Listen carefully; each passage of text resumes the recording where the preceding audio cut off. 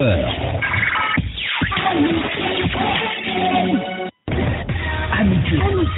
FM.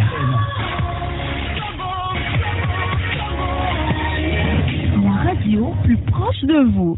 La CRF, l'UNICEF et l'Association des scouts catholiques de Côte d'Ivoire, en collaboration avec la radio Amitié Yopougon 100.1 FM, vous offrent votre émission Un jeune, un message, présentée par les jeunes reporters. Suivez tous les samedis de 9h à 10h, un jeune, un message avec les jeunes reporters sur la radio Amitié, les 100.1 FM. Un jeune, un message, c'est l'émission qui fait du jeune un porte-parole dans sa communauté. Un jeune, un message, présentation, les jeunes reporters, production, radio Amitié Yopougon 100.1 FM, collaboration, la CRF, l'UNICEF et l'Association des scouts catholiques de Côte d'Ivoire.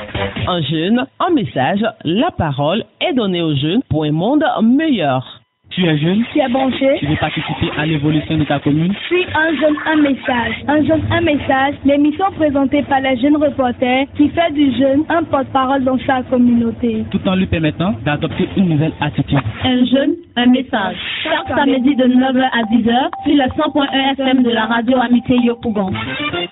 Jeunes reporters pour une vie communautaire réussie. Selon l'Organisation mondiale de la santé, chaque année, 41 000 enfants de moins de 15 ans sont victimes d'homicides. Ce chiffre ne rend pas en compte de l'ampleur réelle du problème, car une proportion importante des décès sont dus à de mauvais traitements des parents ou tuteurs. C'est ce qui nous amène donc à en parler aujourd'hui dans notre émission du jour qui a pour thème la maltraitance des enfants. Le 21 mai 2019, la Côte d'Ivoire a décliné à Genève devant le comité des droits de l'enfant sa politique de prévention et de prise en charge relative à la violence faite aux enfants. Depuis 2014, ce dispositif de protection de l'enfant a pour but de protéger les enfants contre toute forme de violence, abus et exploitation.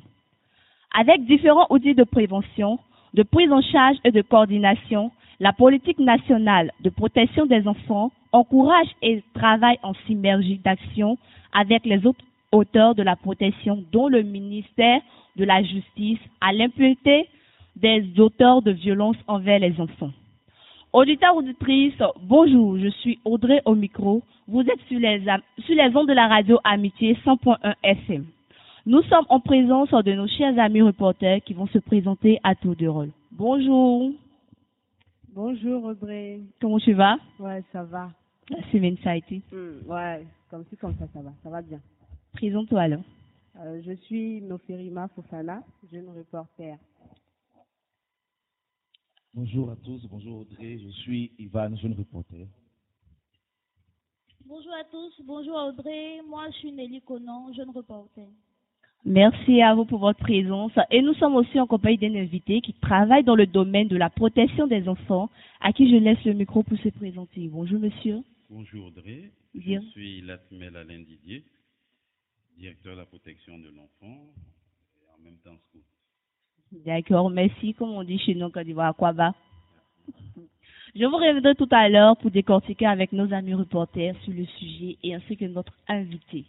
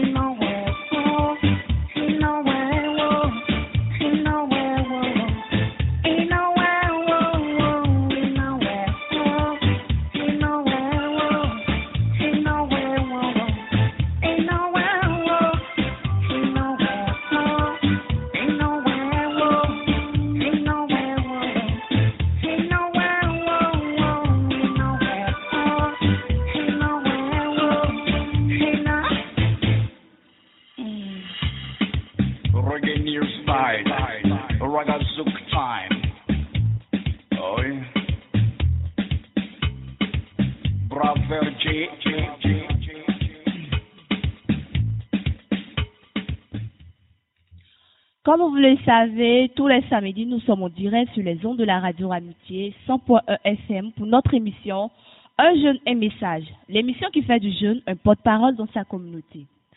Amis auditeurs, nous vous présentons nos différents rubriques du jour. Le Flash Info, le saviez-vous, et spécialement aujourd'hui pour la rubrique La découverte. La maltraitance des enfants altère parfois à la vie, la santé physique et mentale de ceux qui en sont victimes. C'est d'ailleurs pour cela que nous avons tendu notre micro à la population sur la question « Qu'est-ce que la maltraitance des enfants ?» Salut tout le monde, moi c'est Ambroise et ce que je peux dire c'est que la maltraitance des enfants est une forme de violence où l'enfant est brutalisé de manière physique ou du moins de manière mentale. Salut, moi c'est Kwaku Jolès, élève en case terminale. La maltraitance des enfants, c'est le non-respect des droits et devoirs de l'enfant. C'est aussi faire des actions qui sont des contraintes à la vie de l'enfant. Merci. Moi c'est Nyomien Larissa. Selon moi, la maltraitance des enfants, c'est le fait de négliger, de leur affliger de mauvais traitements. C'est le fait de ne pas respecter les droits, c'est le fait de ne pas prendre soin de moi, chez moi, c'est ça maltraiter un enfant. Merci à Ignace pour ses avis recueillis. Continuons toujours avec cette même population pour la question « Que pensez-vous de la maltraitance des enfants » réalisée par Priska? Je suis Léonce Kwaku. Je pense que la maltraitance des enfants est un problème qui aujourd'hui est mondial. Les enfants sont traités de façon malsaine.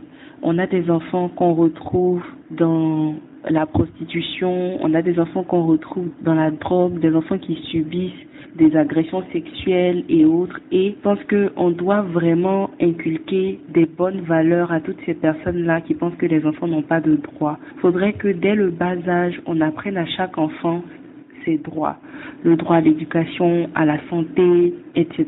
pour ne pas que demain, ces enfants-là se retrouvent dans des situations où ils ne peuvent pas manifester leurs droits. Donc, le problème touche le monde entier et il faudrait qu'on se mette vraiment en selle pour pouvoir éradiquer ce genre de pratiques. Bonjour, je m'appelle Kwadjo Ashley. Alors, relativement à la question sur la maltraitance des enfants, je peux dire que c'est une question aussi qui est vraiment importante.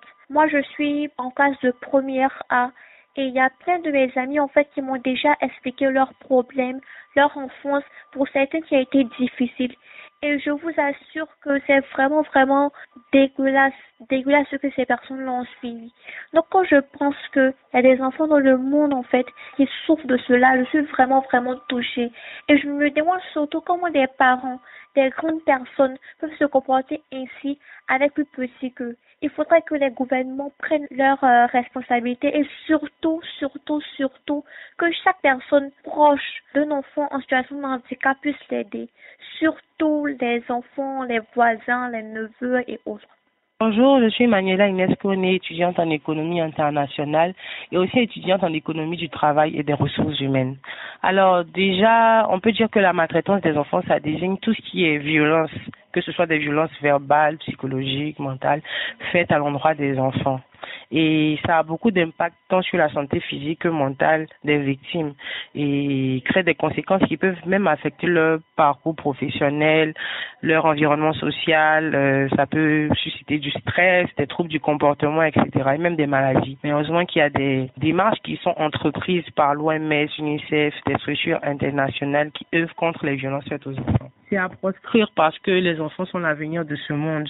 Nous étions les enfants d'hier, c'est nous qui dirigeons entre griffes le monde d'aujourd'hui et il faut leur permettre de pouvoir grandir dans un environnement social épanoui afin qu'ils soient les leaders de demain. Merci à Priska pour la réalisation de ce reportage. Nous vous reviendrons tout juste après cette pause publicitaire. Elle n'a que 7 ans et elle se tape tout ce boulot. Et pour ça, c'est le taux à Jaïdé. Elle n'a que 7 ans et elle se tape tout ce boulot. Et pour ça, c'est le taux à Jaïdé. Et puis, Maranatha.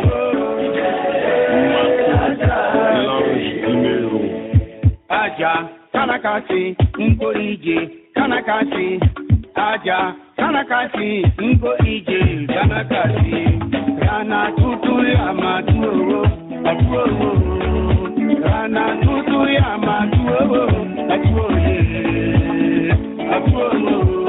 Aja, Atuo, Ije, Atuo. Avoir le choix, tout chose, c'est l'idéal pour un homme, notamment quand il s'agit de l'éducation de nos enfants. Cependant, à cause de la pauvreté, on confie l'avenir de nos enfants et à d'autres personnes au Niwari qui pourront gagner. Laissez-la moi, celle-là c'est mon enfant. Je vais l'envoyer en ville, je vais payer sa étude. Je vais peut-être une grande dame et viendra vous chercher demain. Aux yeux des parents de Aja, sa tante la prenait comme capiche. À chaque fois qu'elle revenait de la ville, elle avait des cadeaux pour les enfants. Elle était à ses petits soins, maléo, maléo. Il se mélange, Gani Kakao, Nassisao. Une fois arrivé chez la tante, c'est le calvaire d'Aja qui commence. Jamais elle n'a été scolarisée. Au contraire, à 4h du matin, Aja qui va chercher Basilo, laver les habits de ses enfants et Allah. Elle va parler toute la maison, laver les assiettes brisées de l'eau, afin de gagner à manger et Allah.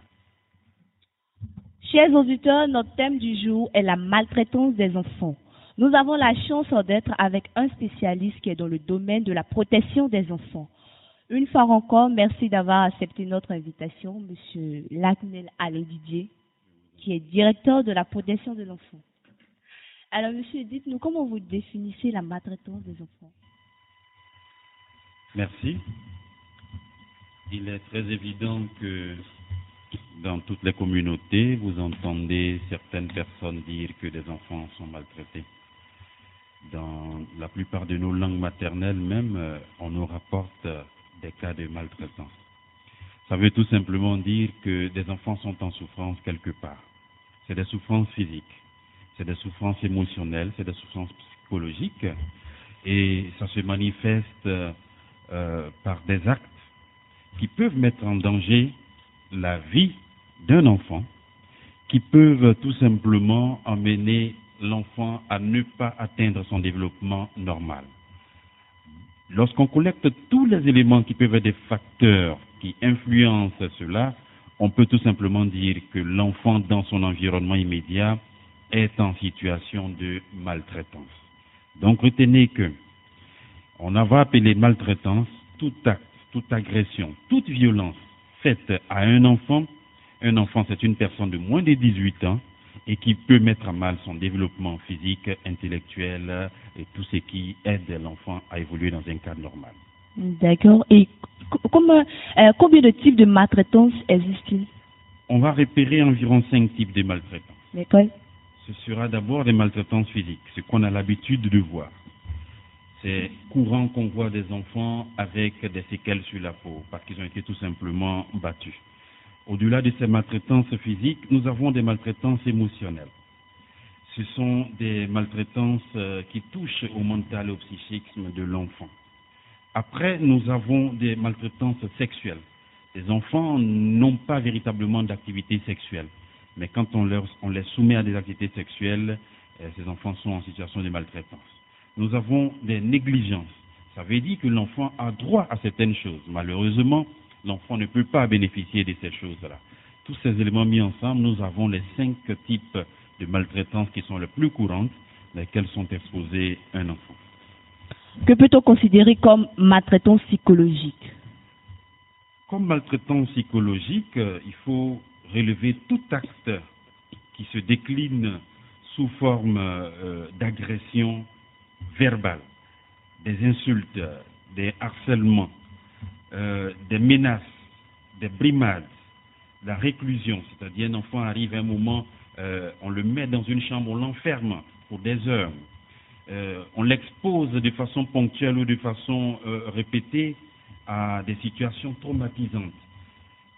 Même la violence conjugale, ça veut dire la bagarre entre le père et la mère est une violence psychologique pour un enfant. Ce sont ces actes-là qui sont collectés ensemble et qui exposent l'enfant à une souffrance, mais cette souffrance n'est pas physique sur lui-même, c'est une souffrance qu'on ne voit pas, qui est une douleur silencieuse qui fait mourir l'enfant petit à petit. D'accord. Et comment reconnaît-on les signes de maltraitance? On a différentes formes de maltraitance, comme je vous ai expliqué. Les signes de maltraitance physique, par exemple, vous voyez des stigmates, des séquelles, des traces, des hématomes sur le corps d'un enfant.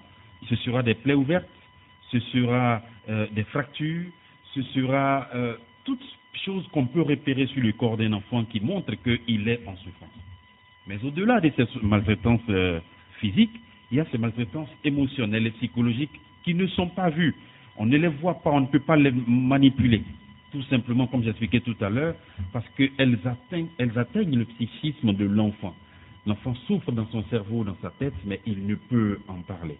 Comme ça, vous voyez, dans la vie courante des enfants qui ne peuvent pas se développer normalement à l'école, vous voyez que ces enfants-là sont dans une posture qui n'est pas celle de leurs camarades, de leurs copains, parce que dans la classe, lorsque l'instituteur pose une question, il ne pourra pas répondre parce qu'il a peur. Il fait un repli sur soi. Cet enfant est dans une souffrance qui ne lui permet pas de s'exprimer, de développer son potentiel. Vous voyez? Et donc, l'enfant, il faut l'observer et pouvoir détecter en lui des maltraitances, qu'ils soient physiques, qu'ils soient psychiques, psychologiques ou émotionnelles. D'accord. Et pensez-vous que c'est par méconnaissance des droits de l'enfant que ses parents ou tuteurs agissent ainsi? Sinon, quelles sont véritablement les causes profondes des violences sur les enfants? Nous allons bel et bien parler de méconnaissance de ces violences. Ça, c'est vrai. Il y a certains parents qui ne savent pas ce qu'ils sont en train de faire. Et pour ce faire, ils exposent leurs enfants à des violences. Par contre, il y a d'autres parents qui le savent, mais qui le font, mais ce n'est pas de leur faute eux aussi. On peut, dans un langage banal, dire on ne leur tiendra pas la rigueur, tout simplement parce que eux aussi ont été victimes de ce type de violence. Donc, ils sont dans une souffrance et ils se remémorent leur propre éducation. Ils se disent, j'ai été éduqué de cette manière, c'est ce qui fait l'objet de ma position, de mon statut actuel. Et donc, pour ne pas que mon enfant soit un raté, je lui imposerai lui aussi ce type d'éducation. Et donc, on a les deux volets, mais peu importe la position dans laquelle on est, l'enfant n'a pas besoin de ça, tout simplement. D'accord. Et quelle est la limite entre une éducation musclée, c'est-à-dire une éducation très rude, mais acceptable, et une maltraitance? Pour nous, professionnels de l'éducation et de la protection des enfants, le terme éducation musclée et éducation acceptable, musclée acceptable ne convient pas. Il faut tout simplement amener à protéger un enfant en lui évitant, dans son éducation, toute forme de violence. Alors, il n'y aura pas d'éducation musclée. Mais on peut faire la nuance entre battre un enfant, frapper un enfant, chicoter un enfant. Tout rentre dans le degré de la force qu'on utilise pour vouloir éduquer l'enfant avec la violence. Dans tous les cas, comme je dis, le législateur ne va pas proposer à la communauté une forme d'éducation musclée dite acceptable et une autre éducation dans laquelle il dira ça, il ne faut pas le faire. Dans tous les cas, pour nous professionnels, il n'est pas admis que l'enfant soit éduqué dans la violence. Nous conseillons plutôt une éducation non violente de l'enfant. Après avoir informé les parents qu'il est interdit de frapper les enfants, que fait si ces personnes, c'est-à-dire les parents ou tuteurs, répondent que c'est les manières à eux d'éduquer l'enfant? Je le disais tantôt, certains parents pensent que parce qu'ils ont été éduqués de cette manière, il faut que eux aussi éduquent leurs enfants de cette manière-là. Ce qui n'est pas correct, ce qui n'est pas juste. Il n'est donc pas conseillé d'éduquer les enfants avec la violence.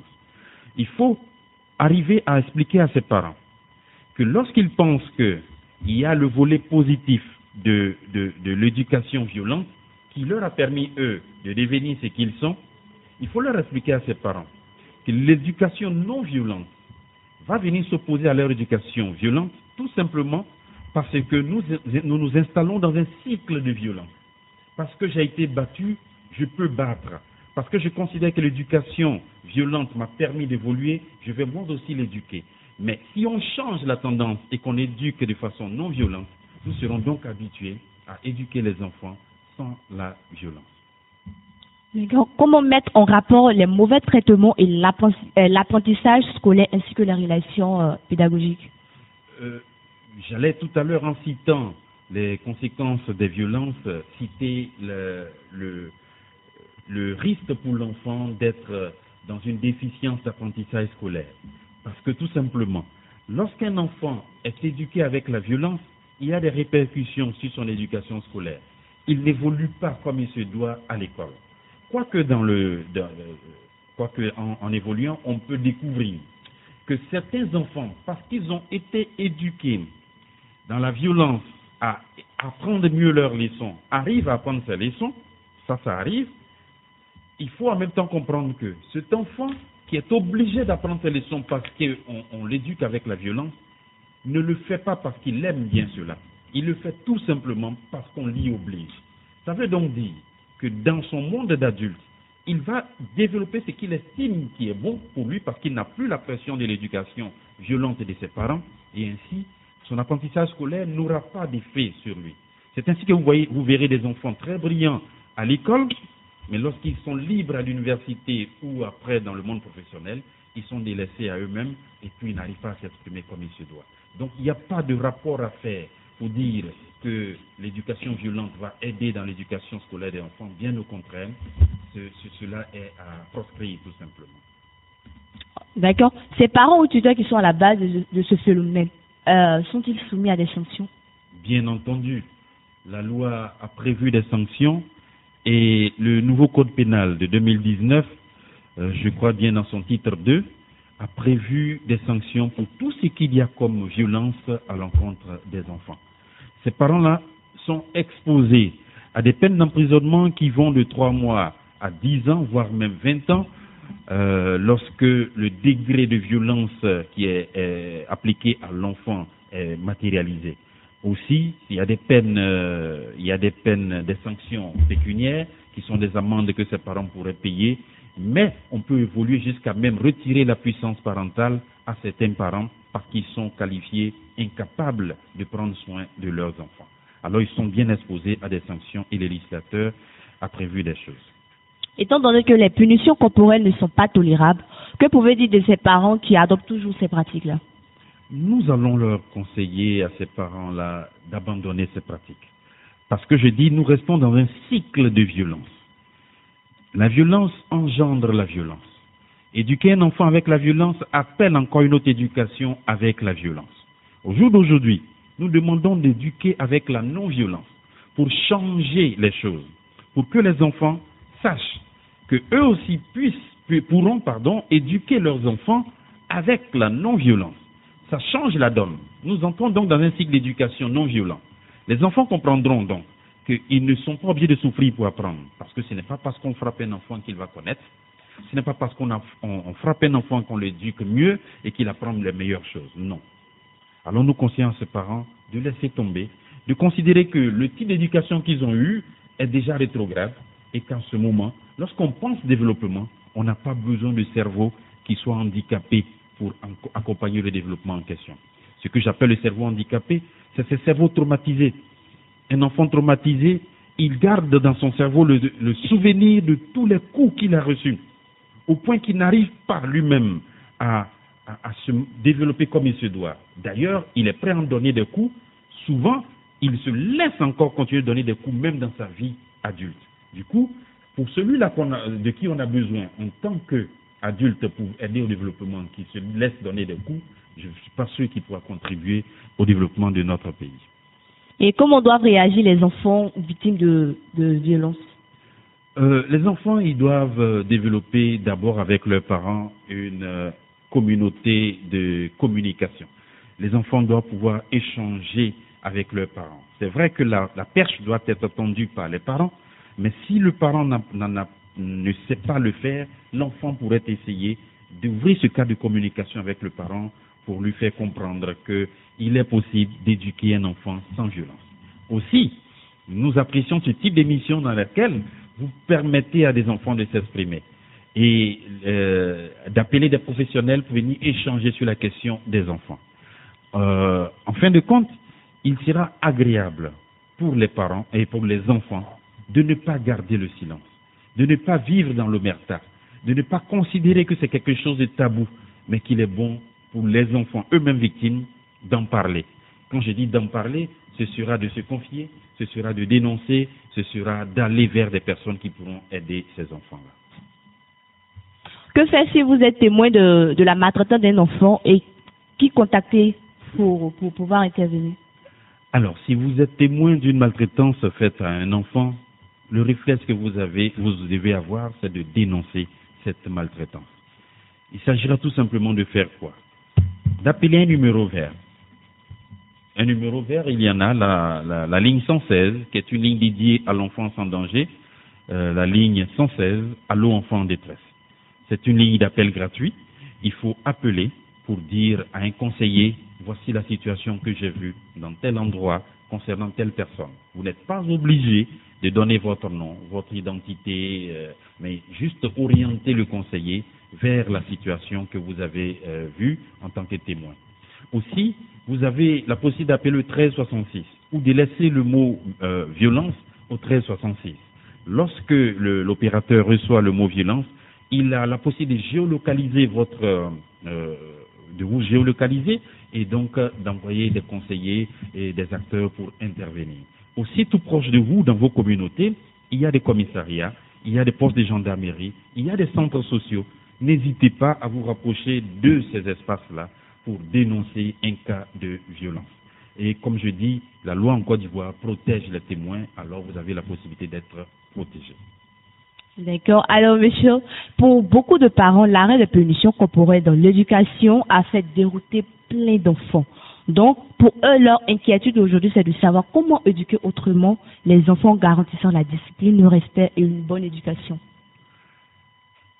Il m'est arrivé dans certains espaces de renforcement des capacités de poser la question à certains parents de savoir qu'est-ce que c'est que les droits des enfants. Et ils les ont cités, ces droits. Et après, je leur pose la question de savoir c'est quoi le devoir d'un enfant. Là-dessus, les parents restent à dire une seule chose, c'est de respecter ses parents. Vous comprenez donc que si l'enfant a des droits qu'il faut respecter, il a un devoir qui a pour base l'appui que le parent donne en termes d'éducation à l'enfant. Si un enfant est battu aujourd'hui, alors qu'il a 4 ans, 6 ans, 10 ans, 12 ans, lorsqu'il a 17 ans, il ne se laisse plus battre. Alors il est bon de dire à ses parents-là que vous ne dressez pas le lit de la meilleure vie entre vous et votre enfant avec la violence que vous lui imposez tandis qu'il est enfant. Parce que la conséquence sera une conséquence dans la vie familiale.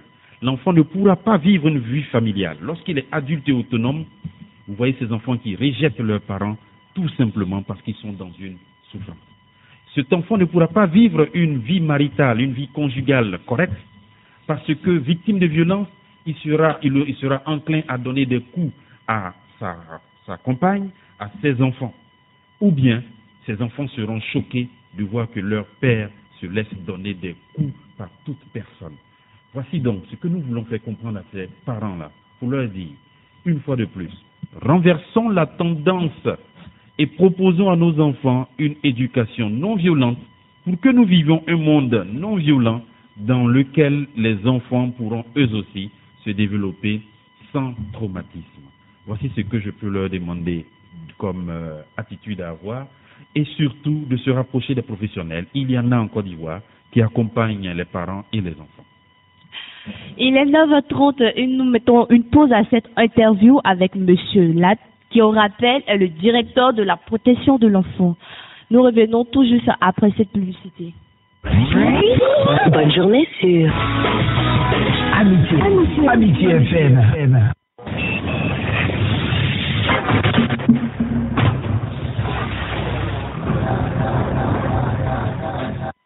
Radio Amitié et Facebook Bar présentent la grande émission publique Abidjan Live.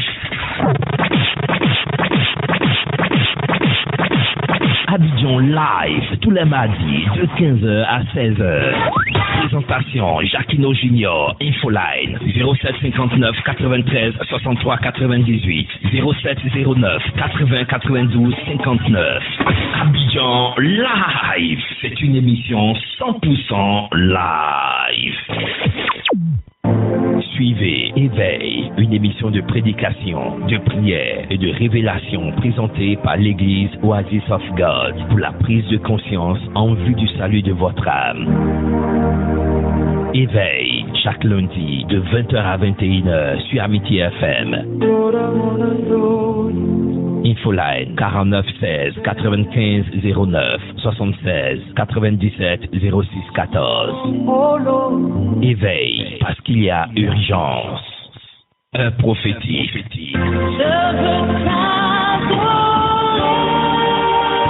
Un prophétique, votre nouvelle émission religieuse tous les samedis, 16h, 17h, sur Amitié FM. Présentation, révérend prophète Angel Elijah.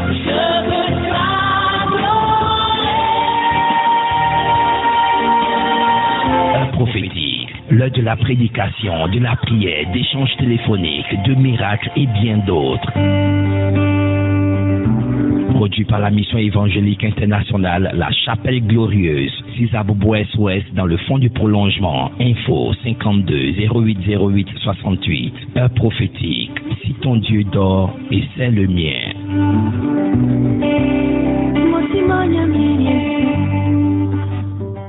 La fête chez vous. La fête chez vous, votre émission socio-culturelle, interactive et éducative, saison 4.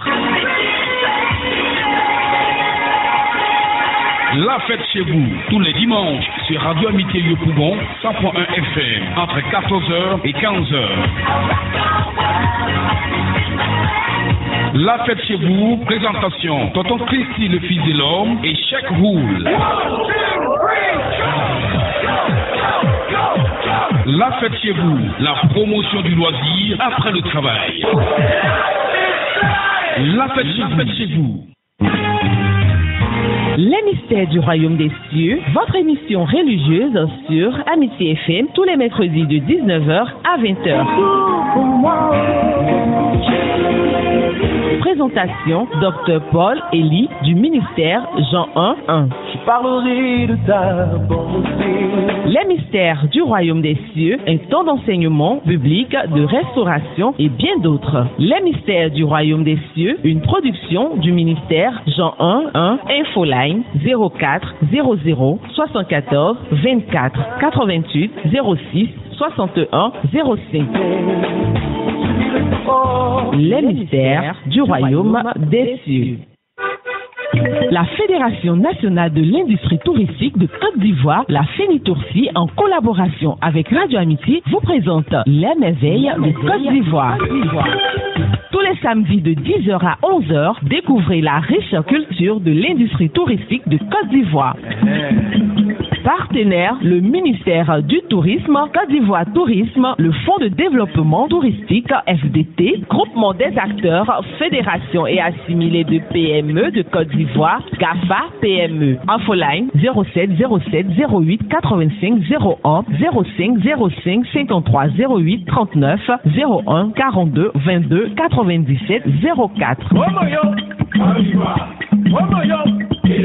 Les merveilles de Côte d'Ivoire à suivre absolument. Zouglou Non-Stop et Charmer Prod présentent Naongélé, votre émission de loisirs et de divertissement sur Amitié FM. Naongélé, c'est tous les jeudis de 11h à 12h. Tous les jeudis de 11h à 12h. Présentation, l'animateur charmeur Boris Acero. Naongélé, c'est l'invité du jeudi. Les news d'ici et d'ailleurs, les bons plans, le CR, le X5 de Zouglou Non-Stop. Naongélé, Infoline 77 13 61 93 70 51 32 22. Naongélé. Zone du Saint-Esprit.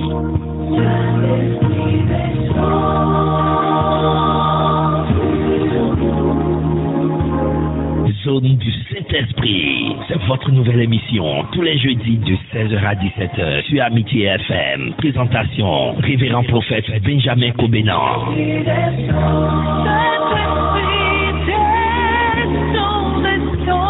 Zone du Saint-Esprit, un temps d'échange, de prière, de miracles, révélations et bien plus produit par la mission évangélique des vainqueurs. 6 à Angers Terminus 81 82. Infoline 69 89 40 41 58 78 41 14.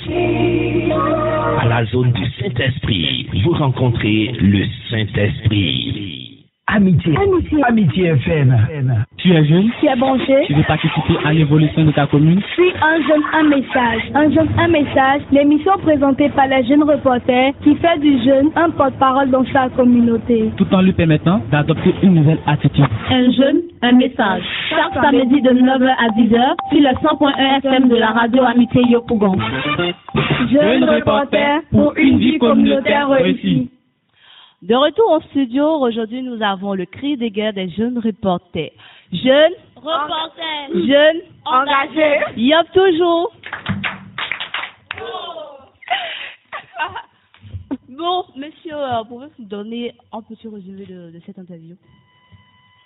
Merci. Résumons pour dire que la maltraitance, ce sont des cas de violence dont subissent des personnes, des enfants, dont l'âge varie en 0-18 ans. C'est très souvent des personnes proches de ces enfants-là qui mettent ces enfants en situation de maltraitance, et on découvre différentes formes de maltraitance. Les plus visibles sont les maltraitances physiques, mais malheureusement il y a un type de maltraitance qui n'est pas visible mais qui fait beaucoup souffrir. Ce sont toutes ces maltraitances psychologiques, ce sont toutes ces injures qui sont faites à un enfant. Et malheureusement, ces maltraitances subies par ces enfants sont lourdes de conséquences à court, moyen et long terme. Dans l'immédiat, on peut percevoir des séquelles au niveau physique, mais les séquelles mentales ne sont pas palpables. Mais on découvre tout de même des personnes dans une souffrance qui peuvent les emmener à des dépressions lorsqu'elles sont adultes, qui peuvent les emmener au tabagisme, à l'alcoolisme, à des comportements sexuels à risque, des personnes qui, dans leur âge adulte, ne sauront vivre une vie communautaire aisée, qui ne pourront pas se marier et qui ne pourront pas non plus éduquer leurs enfants de la meilleure des façons possibles. Lorsque ce genre de situation arrive à un enfant, je peux vous assurer qu'il y a un dispositif national qui permet de prendre soin de ces enfants, de les prendre en charge, de répondre à leurs besoins. Il y a tout près de nous des centres sociaux, des complexes socio-éducatifs, des cliniques juridiques, des commissariats, des postes de gendarmerie. Il y a aussi une ligne 116, une application mobile et web 116 que vous pouvez télécharger sur Play Store, sur Google Store. Et puis, en fin de compte, dire que les parents ne doivent pas continuer d'imposer la violence comme moyen d'éducation à leurs enfants, parce que nous nous installons dans une communauté de violence qui se perpétue, qui garde le cycle de la violence et qui malheureusement produit des personnes malades, des personnes psychologiquement atteintes, des personnes traumatisées. Au bout du compte, nous avons une communauté qui ne peut se développer comme elle se doit, parce que ces personnes-là qui sont censées aider la communauté à se développer sont tout simplement malades de leur souffrance en tant qu'enfants. Je veux dire que le cerveau que nous avons est un cerveau qui garde toutes les souffrances que nous avons, parce que nous avons vécu cette souffrance en tant qu'enfants, et qui nous ramène cela en tant qu'adultes, et on parle de personnes psychopathes. On parle de personnes qui ne sont pas dans un système communautaire et social qui permet de vivre très bien. En fin de compte, je veux terminer pour dire que vous faites bien de nous faire appel pour participer à ce type d'émission.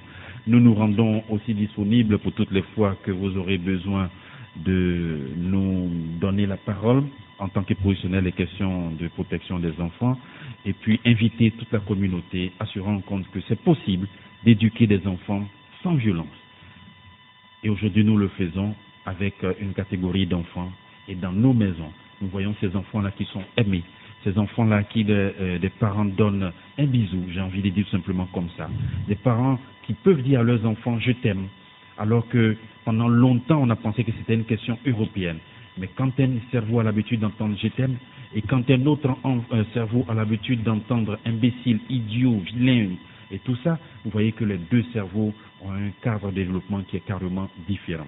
Et quand vous mettez ces adultes-là en situation, vous allez voir un adulte qui se retrouve dans une pièce avec d'autres adultes, mais qui malheureusement ne peut pas s'exprimer. Il ne peut pas parler parce que dans son éducation, la violence a pris le pas sur la communication. Et comme il n'a pas su communiquer parce qu'il était enfant, son cerveau s'est habitué à ne pas communiquer. Et lorsqu'il se trouve dans un cadre même professionnel, vous voyez que cet adulte-là dira le minimum sans pouvoir exprimer son talent. Vous voyez que le talent, quand on le renverse, le mot veut dire latent. Latent et talent. Latent, c'est ce qui est enfui à nous, qui est en retard. Et le talent, c'est ce que nous exprimons. C'est notre capacité à réagir. Parce que nous n'avons pas été inhibés dans notre éducation en tant qu'enfants. Et cela nous permet de nous exprimer aujourd'hui. Je vais terminer pour dire, il y a des personnes qui sont de grandes autorités, des grands cadres, qui réagissent très bien dans leur travail.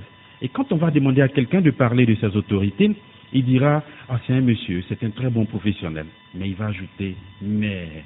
Le mais là va venir montrer qu'il n'est pas sociable. Il n'a pas un cadre relationnel qui permet à son entreprise de se développer. Et c'est ça qui est le hic. Je vous remercie. Merci à vous, Monsieur Mélaline Didier. Ça a été un véritable plaisir d'être avec vous. Nous espérons tous ces changements positifs au niveau des parents et tuteurs pour l'avenir des enfants. Tous main dans la main, œuvrons pour prévenir la maltraitance des enfants dans nos communautés pour garantir les droits des enfants et assurer une bonne éducation. Passons maintenant à une pause publicitaire.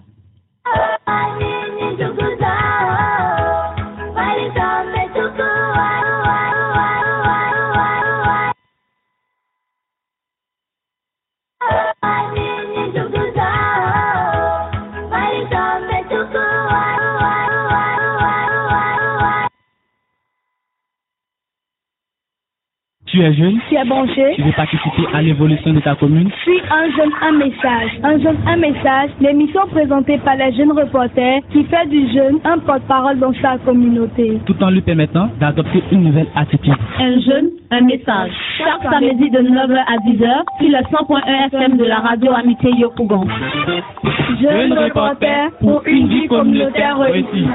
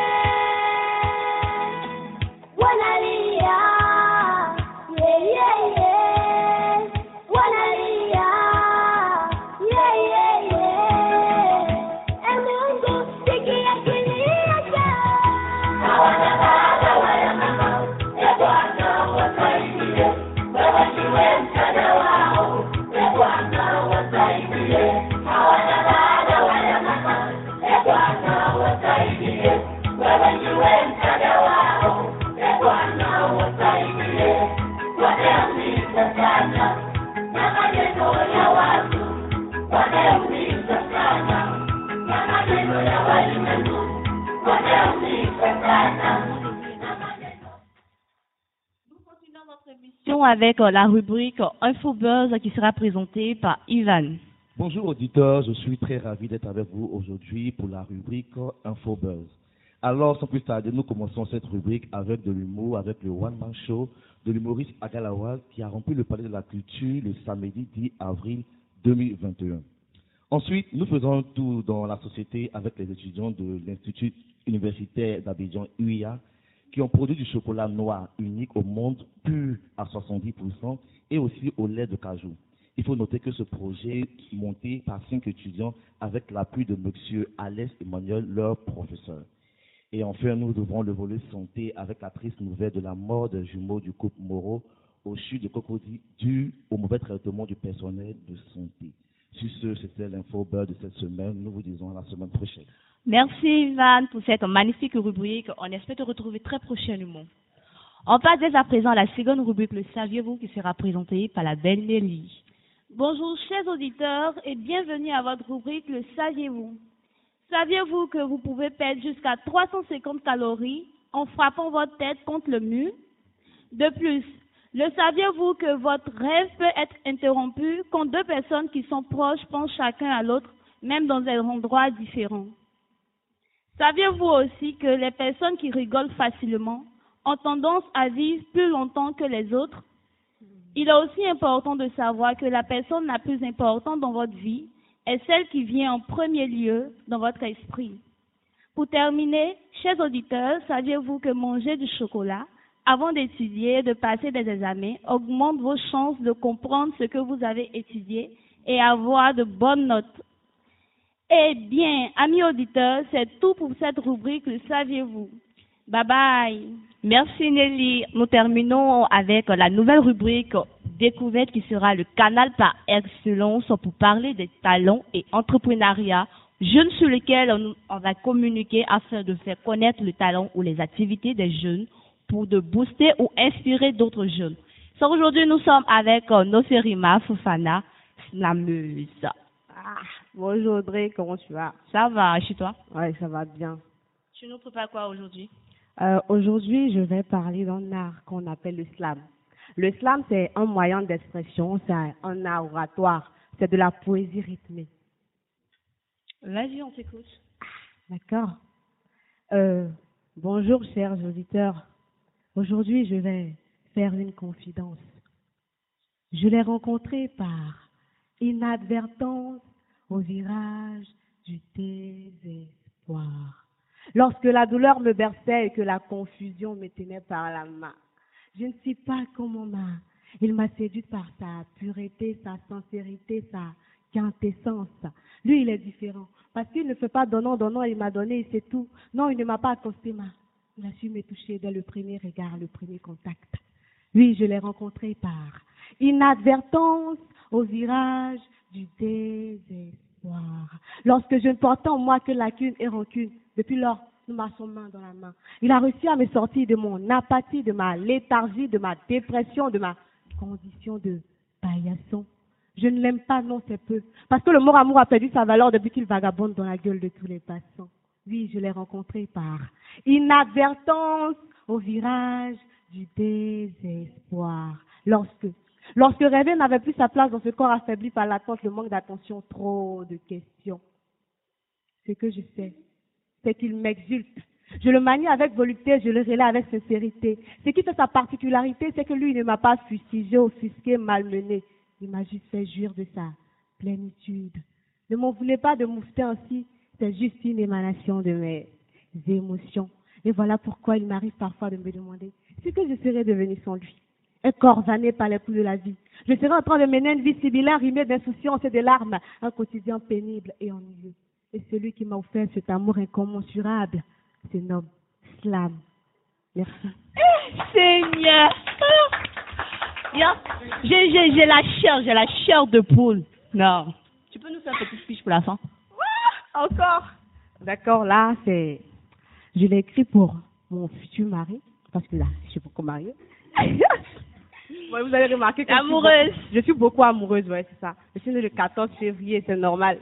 Ah, l'amour. Donc, je suis un peu dans l'amour. Ok. Bonsoir à toutes et bonjour à toutes et à tous. J'aimerais aujourd'hui, à travers vos yeux, transmettre une lettre à mon futur mari. Je ne serai pas difficilement différente. Je n'aurai pas forcément le physique, mais la technique. Je serai te chérir, te doloter, te séduire par mon tact et mon raffinement. De moi, tu seras fou, car je serai me poser par mon charisme et ma sagesse. Je serai la femme de tes rêves, mais différente de ta mère, car je serai mes pères lorsque tu auras tort. Merci. Wouh! Tu nous as vraiment épaté. Tu as un talent comme ça et tu caches. D'accord. Un grand merci à tous les jeunes reporters qui ont intervenu à l'émission. Et nous disons merci à notre tonton Freddy et à notre invité. On n'oublie pas Priska également. Merci à vous. On se retrouve la semaine prochaine pour un nouveau thème. Bye. CF et l'Association des scouts catholiques de Côte d'Ivoire, en collaboration avec la radio Amitié Yopougon 100.1 FM, vous ont offert votre émission Un jeune, un message, présenté par les jeunes reporters. Tu es jeune? Tu es branché? Tu veux participer à l'évolution de ta commune? Suis un jeune, un message. Un jeune, un message. L'émission présentée par les jeunes reporters qui fait du jeune un porte-parole dans sa communauté. Tout en lui permettant d'adopter une nouvelle attitude. Un jeune, un message. Chaque samedi de 9h à 10h sur le 100.1 FM de la radio Amitié Yopougon. Jeune reporter pour une vie communautaire réussie.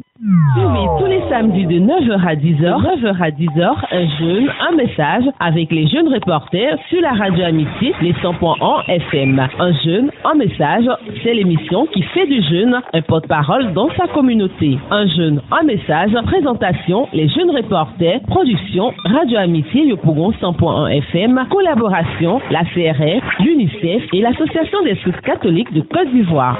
Un jeune, un message, la parole est donnée aux jeunes pour un monde meilleur.